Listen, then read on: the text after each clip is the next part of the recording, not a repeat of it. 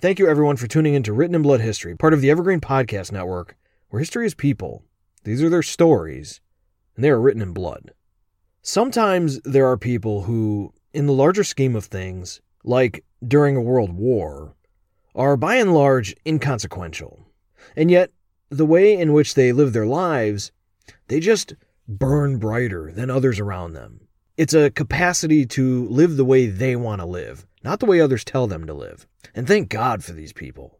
Our subject today has carved out a legacy almost of mythical proportions around his life, and normally this is where I say to you, now you're going to hear the real story.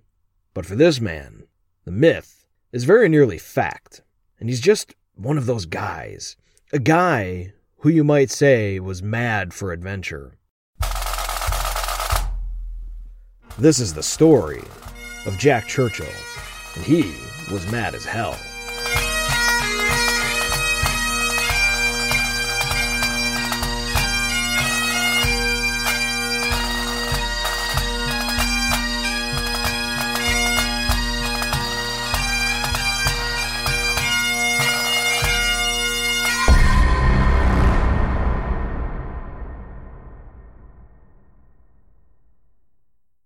It's maybe 1960.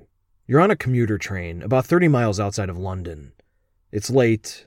The sun is set. The train is nearing the end of its route, so there's only a few stragglers left on board, work-weary and eager to get home. But there's one passenger that stands out in particular, a late middle-aged man shuffling through documents inside of his Ministry of Defense briefcase. And suddenly, the man's attention is diverted from his briefcase as he glances around at the landmarks zipping by the train. The man slams shut his briefcase and briskly stands up. He walks over to the window, he opens it, and he pauses now, almost as if he's waiting for something to happen. Then in an instant, he heaves his large briefcase out the window. He sends it sailing through the air and over a fence into someone's backyard. The man then shuts the window and calmly sits back down to his seat. Now, some of the passengers had seen this exact behavior from this same man before, and like clockwork, this same man would throw the same briefcase out this same window into the same backyard every night. And first-timers might think they just witnessed some sort of 007-style spycraft, albeit not very subtle. Some probably thought the man may have just been mad, and they would not be too far from the mark. But there was a method to this man's apparent madness. He was actually throwing his own briefcase into his own backyard, and in his own mad way easing the burden of the walk home from the train station to his house. Nonetheless, the man was in fact mad, at least in name. He was well known by this time as Mad Jack Churchill, and his life story is one of the most remarkable tales of a strange sort of passionate courage and fearlessness that the early 20th century has to offer. It's a life of romantic, anachronistic, soldiering stoicism that would give General Patton a run for his money. John Malcolm Thorpe Fleming Churchill was born on September 16th, 1906, in Colombo, Sri Lanka, when it was still a British colony. Churchill's father was stationed there as a British engineer, but the family was soon relocated to British Hong Kong, where his father was appointed as the Director of Public Works, and they finally returned home to England in 1917. Young Jack Churchill was enrolled in the Dragon Prep School in Oxford and then to King William's College on the Isle of Man. And by 1926, Jack had offered his service to the Crown with the Manchester Regiment. Soon after, he's serving in Burma and India, where he saw action in the rebellion in Burma, earning himself the Indian General Service Medal. He also became fond of the new hobby of motorcycling and actually completed a 1,500-mile motorcycle trip across India. And it's about here that we first encounter his deadly eccentricities. He apparently had to cross a railway bridge on his motorbike. The problem was, there was nothing between the sleepers, which are the ties on the bridge, so he had to steer his bike by hand on the thin rail while he hopped from sleeper to sleeper, trying not to fall between them to his death. And this is about when he discovered what would become his true passion, the Great Highland War Pipes, otherwise known as bagpipes. While in Burma, Jack acquainted himself with the Queen's Cameron Highlanders, an infantry regiment whose colonel-in-chief is historically the Duke of Edinburgh. Jack became enamored with their pipe band, and once back in England, he sought out the best tutors that he could find to learn this enchanting instrument. Soon, He was well known for never being without his pipes, even entertaining his fellow officers with 3 a.m. serenades that they didn't necessarily ask for. But with the lack of any real military action, Jack was restless, and he resigned his military commission in 1936 after 10 years of service. He was 29 at the time, and he was well known for his talents on the pipes. He even took second place in a piping competition, despite him being the only Englishman among 70 Scotsmen. But post-service, he took up another hobby too, that of archery, and he excelled at it, being selected for the British team in the World Archery Championship in Oslo. But it's here we're going to turn the tale to another man, a contemporary of Jack Churchill's, and principal source for much of his exploits. Rex King Clark had met Jack while in the service together, and they, along with a third musketeer named Henry, shared a love of motorbiking, but they also took flying lessons together in York, and once in the air and out of sight of their flying instructor, they engaged in all sorts of daredevil and illegal stunt maneuvers, and the whole group just became fast friends. Quote, "As well as motoring and flying, with both Jack and Henry, we visited many fine pubs in and around York, drinking endless pints of mild and bitter, especially at Harry Smith's Star Inn at Stonegate. Here one drew one's own pint and put the money in the till in between playing dominoes and darts with the local regulars." End quote. Now, Rex had also taken to racing, purchasing for himself a J4 MG, which is a really cool-looking British race car of the era. You got to Google it to really get a feel for it. The MG, Rex entered into every race he could, and he was quite competitive. For Jack's friend Rex, he was living the dream life of a young military bachelor. But in late 1936, Rex was flying his plane with that third musketeer named Henry. Rex made an error on the landing, crashing the plane, and he himself fared remarkably well, considering it was an airplane crash, suffering only a broken nose. But Henry had suffered a spine and head injury, and he died a few days later. After the crash and funeral for his dear friend, Rex King Clark became essentially a broken man. He drove recklessly in his races, and he was turning bitter towards the world. His guilt for his part in his friend's death was eating him up from within. But Rex was wise enough to identify this destructive path that he was putting his life on. And so he decided he needed a reset, a getaway from his military stagnation and all the familiar, saddened faces around him. He decided he would take his MG and go wherever the road would lead him. And further, he decided he would do it with his best friend who he hadn't seen in a while, and one who was in a bit of a rut himself, Jack Churchill. Jack, by this time, had started and then failed at a business venture, so when he got a letter from Rex to join him on this spontaneous excursion to God knows where, the time was ripe for Jack as well, and he jumped at the chance. And it was at York Station where the pair were scheduled to reunite. The massive, shiny engine rolled to a noisy, steamy halt, and the carriage door opened up, and Jack Churchill stepped out through the steam, his hair combed, his mustache brushed, and he bore a suitcase in one hand and his war pipes in the other. He caught sight of Rex, and with a bright, beaming smile, he marched toward his old friend as if to a drum's tattoo. And with a brief, "Hello, Jack," and "Hello, Clark," they were off to their first destination, Scotland.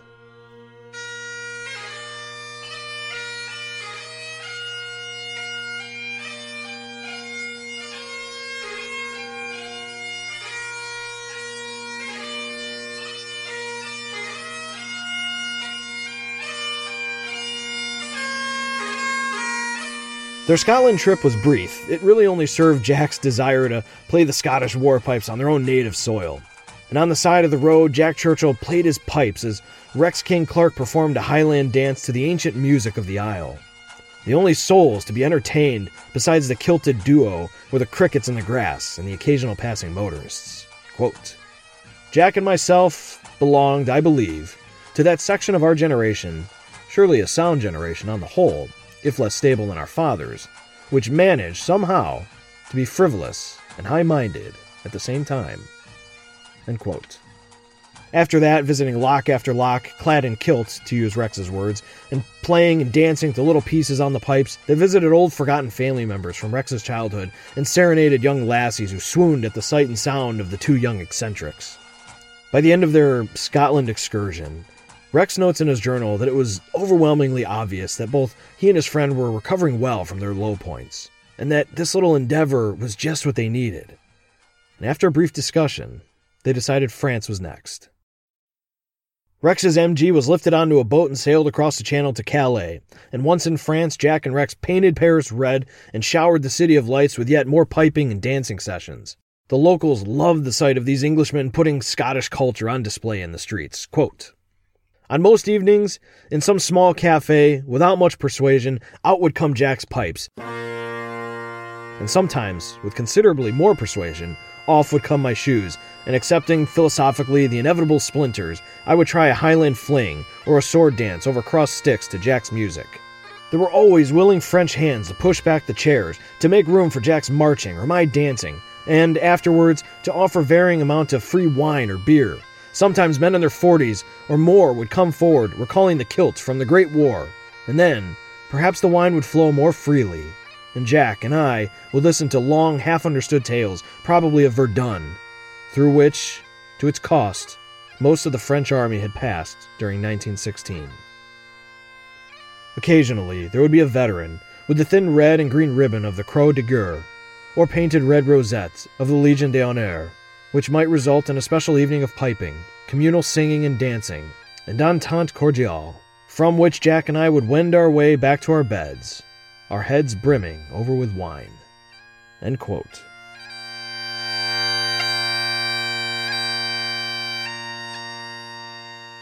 Rex remembers Jack Churchill as the ideal, quiet, and passive passenger in the MG as they drew a line across France, content to just take in the country's beautiful green fields.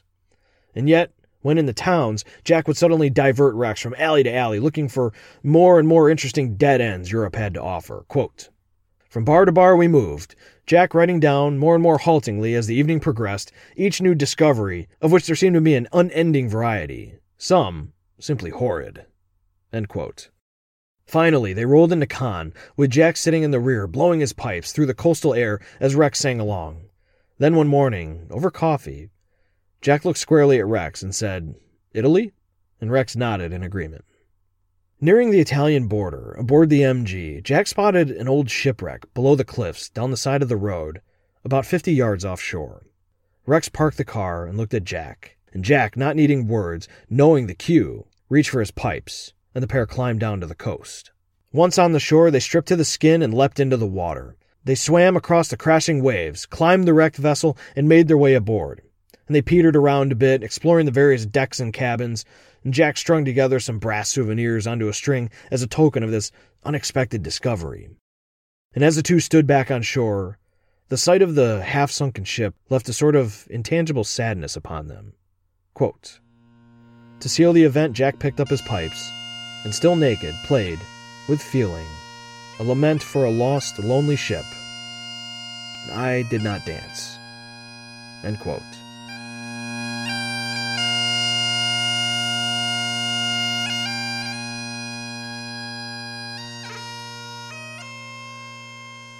In Italy, they did much of the same as they did in France. They befriended a local female singer and took her out to dinner. They ate Italian street food. They climbed the Tower of Pisa. And one morning, the groggy pair were woken by what sounded like an army marching outside. And in fact, it was an army. Italian troops of all different regions marched before them, and a waiter told them that they were marching in the Queen's honor. And then, out on a balcony, appeared Il Duce himself, Benito Mussolini, and he waved the crowd for a moment and then disappeared into the shadows. Jack and Rex were stunned by their luck. Heading then towards Naples, Jack and Rex befriended a couple of Italian girls who offered to become something of tour guide companions for the pair. And after a few evenings of wining and dining, all four made their way to Mount Vesuvius. They got as high as they could with the volcano's tour guides, but Jack had far more ostentatious plans.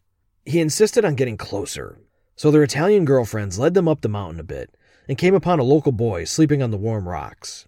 And after coming to terms with being awoken by a beautiful young Italian girl on the side of a volcano, the boy offered to show them a little-known route up the side of the mountain. Quote, "So, leaving the girls behind, we scrambled up the steep side of the cone, the hard, jagged lumps of ash sliding away beneath our feet, the crepe rubber soles of my shoes melting beneath me, until we stood on the lip itself, looking down on the swirling, bottomless pit of smoke and steam. At intervals there would be a quiet rumble and a hiss, and suddenly, out of the steam, an accumulation of stones and debris would shoot up straight 50 feet or more, and then dropping back into the pit. When this happened, the boy and I would cower back, hunching our heads and shoulders protectively.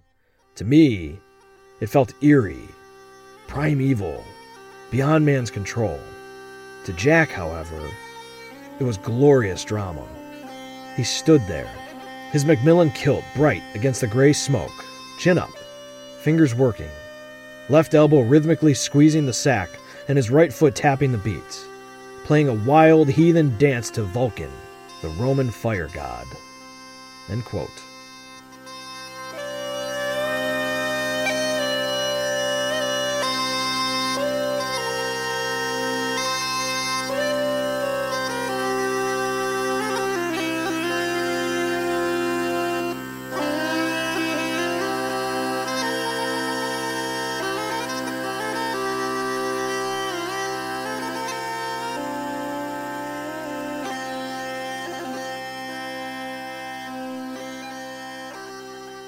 While these best of friends enjoyed wine, women, and volcanoes, war was brewing in the world, and England was in the precarious situation of not even knowing who their next king would be.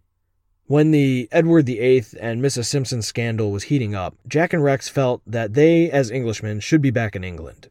And so, eating one last pasta lunch with their Italian tour guide girlfriend companions, they drove the MG 1,500 miles back to England. And after the MG was lifted off the ferry in the pouring rain, with Jack asleep in the passenger seat, Rex began driving towards London. But he was suddenly stopped at a crossing by a police officer who politely cautioned Rex that he's been driving on the wrong side of the road.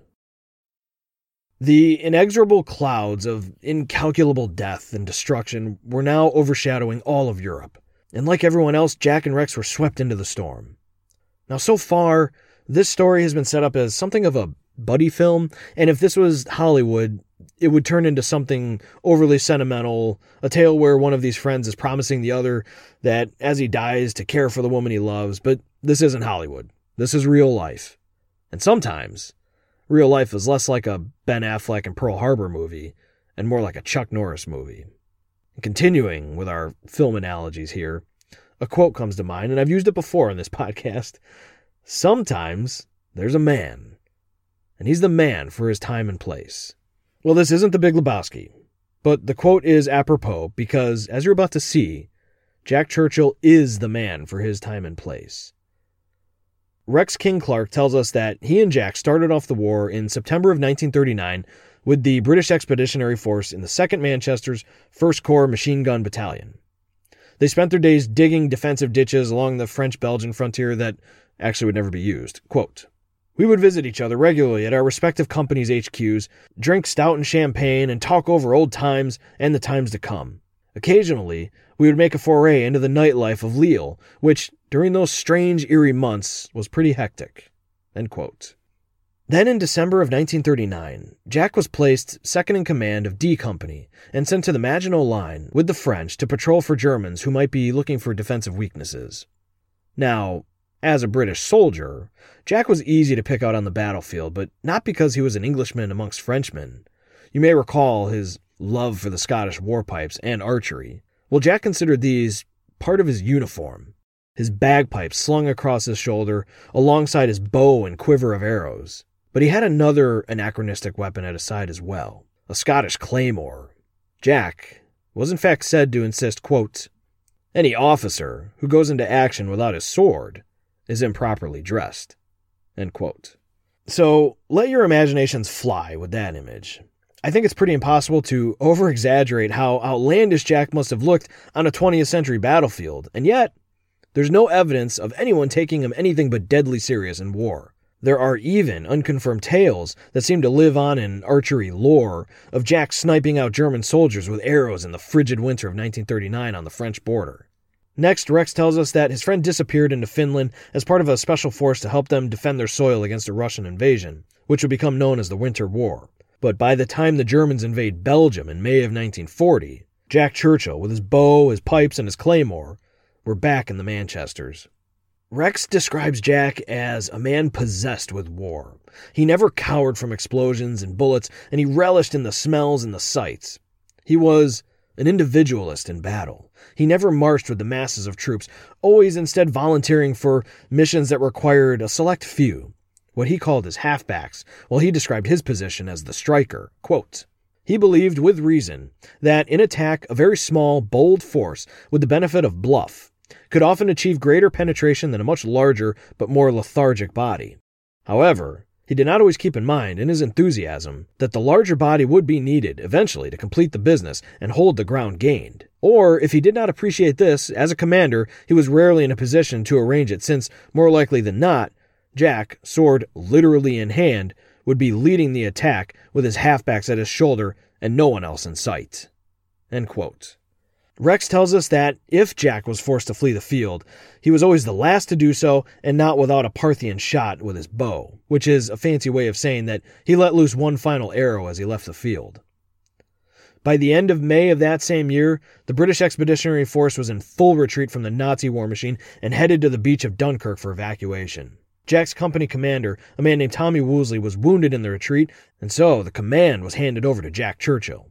On May 27th, commanding a force of Manchesters, Churchill was charged with holding the town of Lepene to fend off the German advance and allow the British more time to retreat.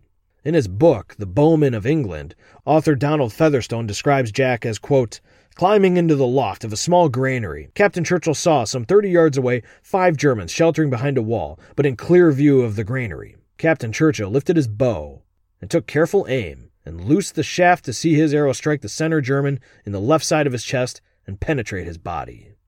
End quote. After Lepene, Rex King Clark was chatting with a gunner in Flanders Fields when a motorbike came puttering up the road, and even from a distance, Clark recognized the blonde mustache waving in the wind. And as the bike rolled to a stop, Rex shouted for Jack as he was overjoyed to see his old friend again, and alive and well at that. "Hello, Clark," Jack shouted back as he parked his bike, and Rex remembers Jack's facial wrinkles accentuated by dirt and grime, and so Jack joined the group at the table and inquired if they had anything to drink. And as they chatted, Rex remembers looking over Jack's bike and admiring the assortment of items tied and strapped to its side. His longbow, of course, with the feathered shaft sticking out from the sack, and then a German officer's cap. Rex then noticed Jack's ear and neck was smattered with blood. When he asked about the apparent injury, Jack told him that earlier in the day he and his men were walking across the street when a German machine gun opened fire on them, and all the men ran to the other side, but he just continued walking because he was too damn tired to run, and thus was nicked in the ear by a bullet. A few days later, when finally reaching Dunkirk Beach, a soldier in his war diary recalls, quote, one of the most reassuring sights of the embarkation was the sight of Captain Churchill passing down the Dunkirk beach with his bow and arrows. His high example and his great work were a great help to the 4th Infantry Brigade. End quote. After the Dunkirk evacuation, Rex and Jack signed up with the newly formed British Commandos. Jack's first mission was to lead 2 troops in an amphibious invasion of the island of Malloy off the coast of Norway. The British Air Force had preempted the assault with bombings that created a smokescreen to prevent the enemy from seeing the coming invasion force. As Jack's vessel approached the shore with the rattles of aircraft bombardments and the cool northern seawater splashing aboard the boat, Jack unsheathed his greatest weapon, his Scottish war pipes, and to the tune of the March of the Cameron Men, Jack's boys leapt ashore.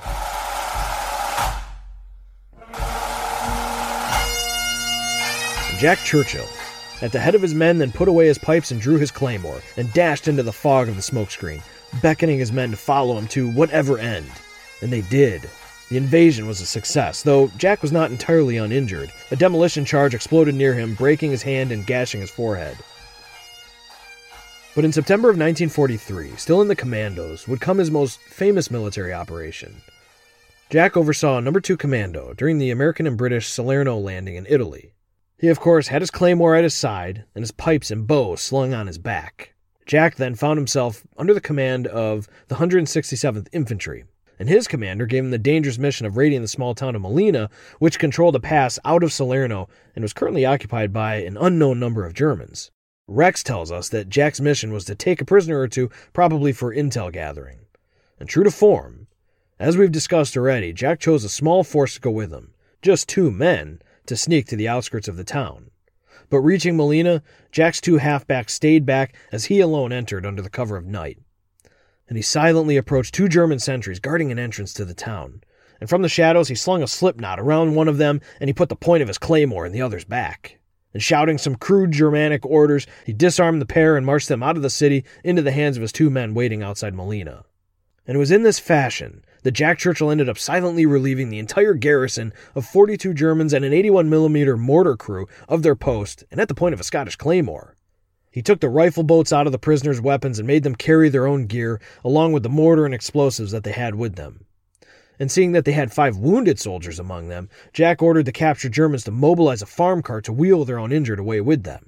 And so Jack marched the nearly 50 prisoners that he had captured himself without a shot being fired back to the camp, and he fed them as if they were his own men, before finally delivering them to the POW cage that was, prior to this night, quite empty. Writing to Rex about this unbelievable event, Jack remembered, quote, "I maintain that as long as you tell a German loudly and clearly what to do, if you are senior to him, he will cry, 'Yahoo!' and he will get on with it enthusiastically and efficiently, whatever the surrounding situation. That is why they make such marvelous soldiers." End quote. Unfortunately, though, Jack Churchill got less sleep than his prisoners that night, for he had lost his claymore in hand-to-hand combat and was forced to return to Melina around 1 a.m. to retrieve it. When asked about his daring, individualistic style, Jack simply brushed it aside as a bit Errol Flynnish. In June of 1944, Jack and his men were assaulting an island off the coast of Croatia alongside Yugoslav forces attacking German positions. And Jack, leading his 40 Marine commandos, was tasked with taking Hill 622, which Rex describes as the key geographic feature in the area. And so there it was, with bullets flying and shells bursting, that Jack Churchill, at the head of his men and playing his bagpipes, charged the hillside. But the German artillery and machine gun fire was too intense, and Jack's men began falling at his side. The few survivors took cover in a nearby defilade and hit the deck. And as they were laying there, keeping their heads just inches below the whizzing lead in the air, the hopelessness of their situation began to bear down on them. They knew the enemy was only feet away, and they were trapped and vulnerable. Jack Churchill, thinking it would be his last opportunity, put his pipes to his lips and began playing Will Ye No Come Back Again.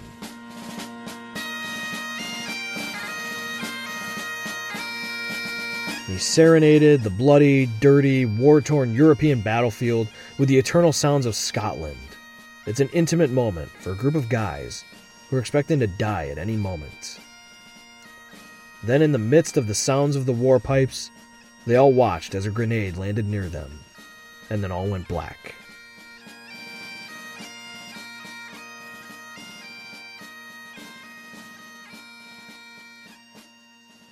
Dazed by the explosion, about 6 of them in all, including Jack, were taken prisoner. Jack was taken to the mainland, into the city of Mostar, in modern-day Bosnia and Herzegovina. The German commander, Major General Kubler, confiscated Jack's pipes and his sword, and he was absolutely adamant that he had just landed a gold mine of a prisoner. For an Englishman bearing the name of Churchill must surely be some close relative to a much more important Churchill. No matter what Jack did or said, nothing could persuade the commander that he was not related. Alas, as a punishment for his obstinance, he was sent off to Berlin to a concentration camp. But before he was sent away, Jack penned a note for one of his captors. Quote, "Dear Captain, just a short note to thank you and your men for our current treatment during our stay with you. The food was rather short and less than we are used to, but that could not be helped under the circumstances. I hope that after the war we shall meet again, and in any case, should you at any time find yourself in England or Scotland, ring up Hellenberg 222 or Guerrero's Cross 2120, where you will find me, and I hope will dine with my wife and I. Farewell, Jack Churchill." End quote. Jack arrived at Sachsenhausen camp and was thrown into a cell where he was handcuffed and chained to the floor. And probably because of his stately name, he shared a cell with the former Chancellor of Austria and the former German finance minister. The Germans apparently still believed that they had landed a whale. Soon Jack befriended a squadron leader in the RAF, and the two men decided that a German concentration camp was not the place they wanted to die in.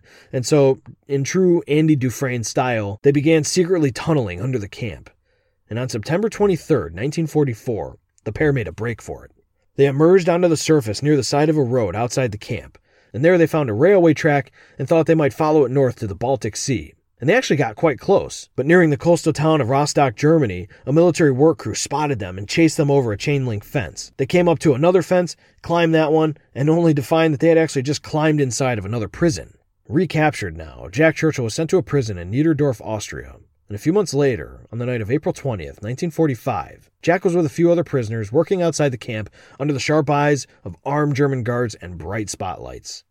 But the electricity failed, and the floodlights went out, leaving the entire work party in darkness. And in the confusion, Jack simply tiptoed backwards into the brush and disappeared into the midnight. And he just kept walking, and he never stopped. He thus survived the next few days in the forest and woods of Germany, living off soups made from foraged vegetables, and he apparently kept matches and a small tin on his person in the event that such an escape opportunity presented itself. He thought he might make his way over the Alps and into Italy, but on day 8, he badly sprained his ankle, and he knew he must find friendly forces soon. Finally, from a wooded hill, he spotted a column of armored vehicles traveling down the road, and they were vehicles that bore the unmistakable white star of the American Army. And so there it was that the last tank in the column spotted a disheveled, dirty, limping British military man screaming and hollering and running down the hillside in their direction. Recounting the event, he told Rex, quote, "I couldn't walk very well, and I was so out of breath I could scarcely talk, but I still managed a credible Sandhurst salute, which may have done the trick." End quote. When World War II finally ended, so too ended Jack Churchill's readily available opportunities to put himself in unbelievable danger. And so he took up parachuting, earning his license and becoming a professional at it. He also, out of his ever-growing love for all things Scotland, in 1948 joined up with the 1st Highland Infantry, of which he was made second in command, and they were bound for Jerusalem. The newly formed State of Israel had its military backing from Great Britain, and the enemies of this fledgling country were many. Britain also found itself in the precarious position of governing Palestine thanks to a 25-year-old agreement established in the defunct League of Nations. Tension in the area was quite literally explosive. On the day before Britain's mandate over Palestine was set to end, Tuesday, April 13th, 1948, a Jewish convoy of doctors and nurses was on its way to aid the hospital and university in Jerusalem. But the convoy came under a surprise attack, and mines began exploding in the road. The convoy was brought to a halt, and the 100 or so doctors and nurses hunkered down in the buses and ambulances as they tried to evade the Arab sniper fire that was coming from all sides, bearing down on them from behind rocks and hills and even inside homes. That same morning, Jack Churchill and his 1st Highlanders had been on parade march along with other British forces, and then in the crowd, Jack spotted a soldier calling for him and waving a piece of paper. Quote, Jack, who was second in command, was part of an inspection party, walked over to the soldier, who turned out to be a signals orderly with a wireless message from Tony's post in Sheikh Jarrah. The signal stated that the Jewish Hadassah convoy had been ambushed by the Arabs below the post, and the road had been mined, and that much firing was going on. The signal was timed 0930. End quote. Jack ordered a message to be given to his commander that there was trouble with the Jewish convoy, and that he was going to inspect the situation for himself. So he hopped in his dingo, which is like a little armored buggy, and he ordered his driver to hit the gas. They drove up to the top of a rocky hill where Jack could fully survey the situation. And what he saw was an impending massacre. The Arab soldiers were firing from protected positions inside houses and behind rocks, and with many more soldiers swarming in to join the fight, while the Jewish guards impotently returned fire. Jack immediately radioed to his command that he needed artillery, specifically 2 25-pound field guns, to blast the Arabs from their position. But the last thing Britain wanted was a military engagement with the Palestinians on the day before their mandate was set to end. So his request was denied. He reiterated the deadliness of the situation and asked for 2 armored cars with mounted guns so he could evacuate the survivors. HQ agreed, but said it would take time to get them there. So Jack then pieced together a small force while he waited for backup. He found a few British soldiers, an armored police car, and a small tank to escort him around the battlefield. He then returned to the ambush site and positioned the police car and tank in a cover position about 50 yards away from the convoy where they could also effectively return fire. Jack then, in his Arrow-Flynnish way, hopped out of the dingo and alone walked calmly to the middle of the firefight, making his way to the Jewish convoy with bullets flying through the air. He recounted to Rex, quote, As I walked along, swinging my blackthorn walking stick, I grinned like mad from side to side, as people are less likely to shoot at you if you smile at them. Of course, having come straight off a battalion parade, I was very dressed up, in Glengarry, tunic, Sam Brownie belts, but no claymore, kilt, hairsporan, and red with white diced hose, and white spats. This outfit in the middle of the battle, together with my grinning at them, must have made the Arabs laugh. And anyway, they didn't shoot at me. End quote. Finally, after parading himself across the battlefield, grinning ear to ear, he reached the buses, and he banged down the door with his walking stick. A woman inside asked who it was, And he replied, quote, "This is Major Churchill of the Highland Light Infantry, and I am here with a big, powerful, armored vehicle, and I can evacuate you from this bus and each of the other buses in turn if you would like to come. But there may be casualties when we transfer you from one to the other. Do you understand that?" End quote. They asked if he would first drive off the Arabs before they venture out. And he said there's no way he can do that he only has 12 men with him and there are hundreds of enemy combatants. The woman replied that she would have to talk about it with the doctors. Quote, "Well, hurry up and decide, because it is very dangerous for me outside here." End quote. Finally, a response came. No thank you, they said. They will wait for the Jewish army to save them. Jack made the same offer to the other buses, and each time he received the same reply. And during these frustrating moments, Jack then received communication that his gunner on the tank had been hit and was dying. And so Jack again banged his walking stick on the bus door. Quote, "Look, one of my men has been killed, so I am leaving at once, and you are on your own." End quote. Jack's men continued to help return fire when they could, but the Arab numbers were growing exponentially. And finally, with the Jewish convoy unwilling to accept any British help, Jack and his men left the scene. And soon after, Molotov cocktails hit the buses and they exploded into flames. By the end of it, nearly 80 Jews lay dead, burned beyond recognition. Another 25 were wounded.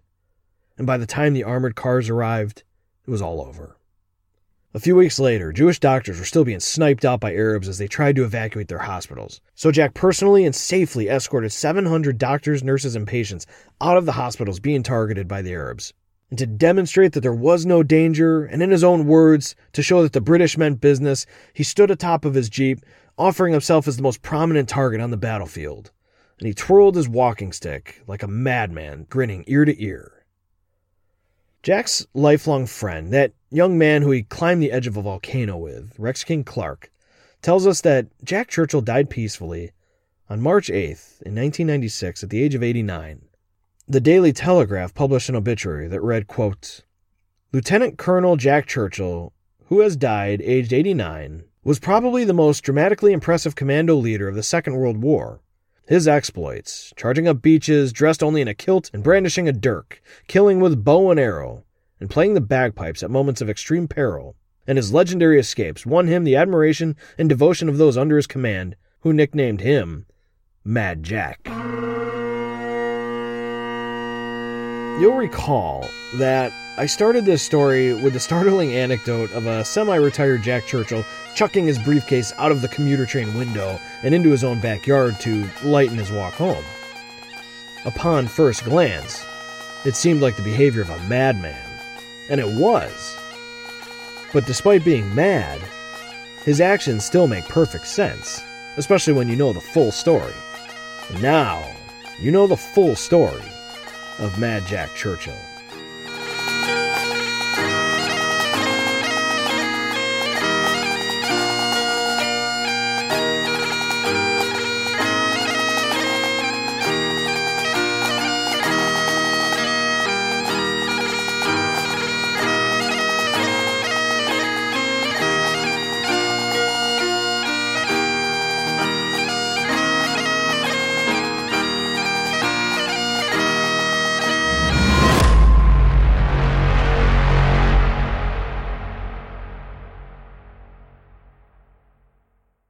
It's interesting to note that Mad Jack Churchill has something of an underground fan base in YouTube comments. When I was searching through various bagpipe classics looking for inspiration for writing this episode, the comment sections were rife with references to Jack. So, thus he lives on.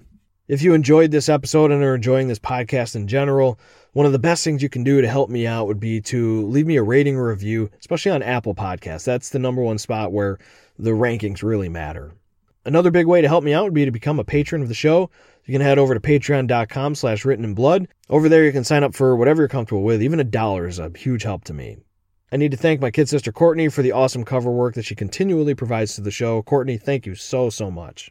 You can get a hold of me via the Written in Blood Facebook page. I'm also active on Twitter. My handle is @SDejulius, or you can shoot me an email at steven.dejulius@gmail.com.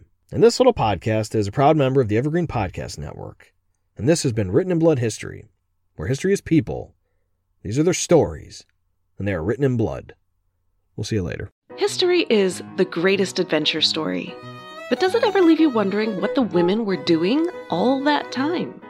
This is Lori from the Her Half of History podcast, and the answer is that some women were seizing power, or escaping slavery, or spying for their country, or creating artistic masterpieces, while countless others were doing the laundry, getting married, and wondering why their clothes don't have more pockets. If you would like to hear the stories of women doing all of those things, check out Her Half of History at herhalfofhistory.com or wherever you get your podcasts.